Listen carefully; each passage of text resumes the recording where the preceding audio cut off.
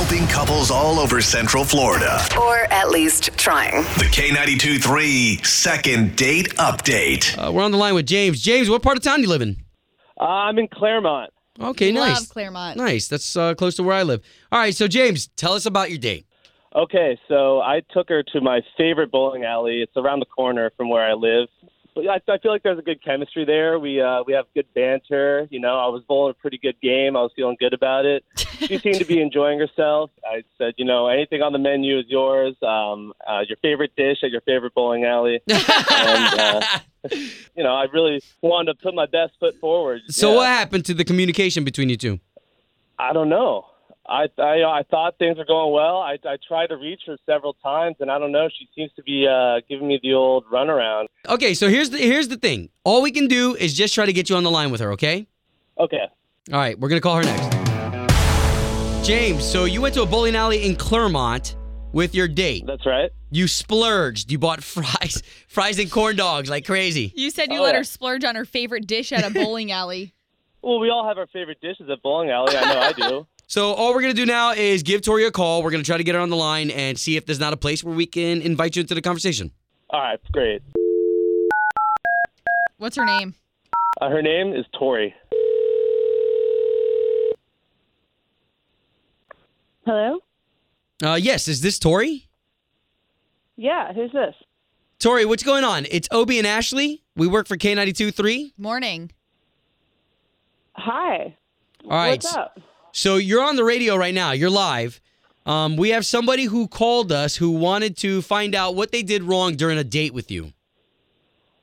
Oh, no. His name is James. Have you frequented a bowling alley lately? Oh, my God. Wow. Okay, so Really? from what we heard about the date, everything went well, but why aren't you getting in contact with our boy James? That reaction didn't seem good. I mean, I'm trying to think how to say this without sounding like a total but like bowling is fun. Bowling is okay. I don't know that. Oh, so you didn't like the date. You didn't like the place that he brought you. No, it was okay. We had an all right time. Like there was kind of a weird thing at the end of the evening. We were going out to our cars, and it ended up being that he lives in his RV, like full time. He doesn't have a house, and he brought it on the date. Like his house comes with him wherever he goes.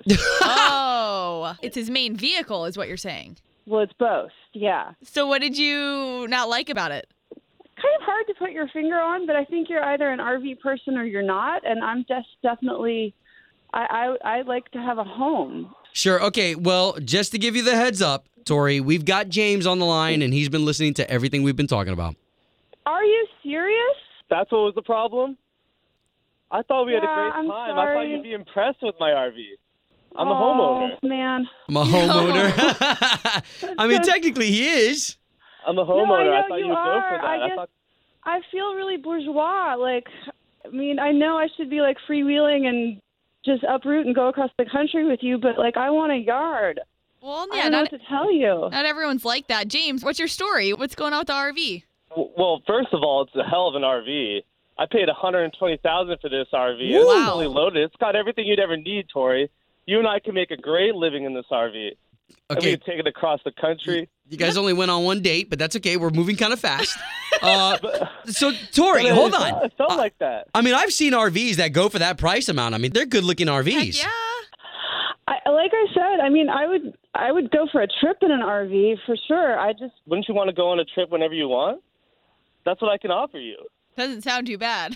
Well, I mean, that does sound good when you put it that way. Not an RV, no one's life is boring, I'm telling you.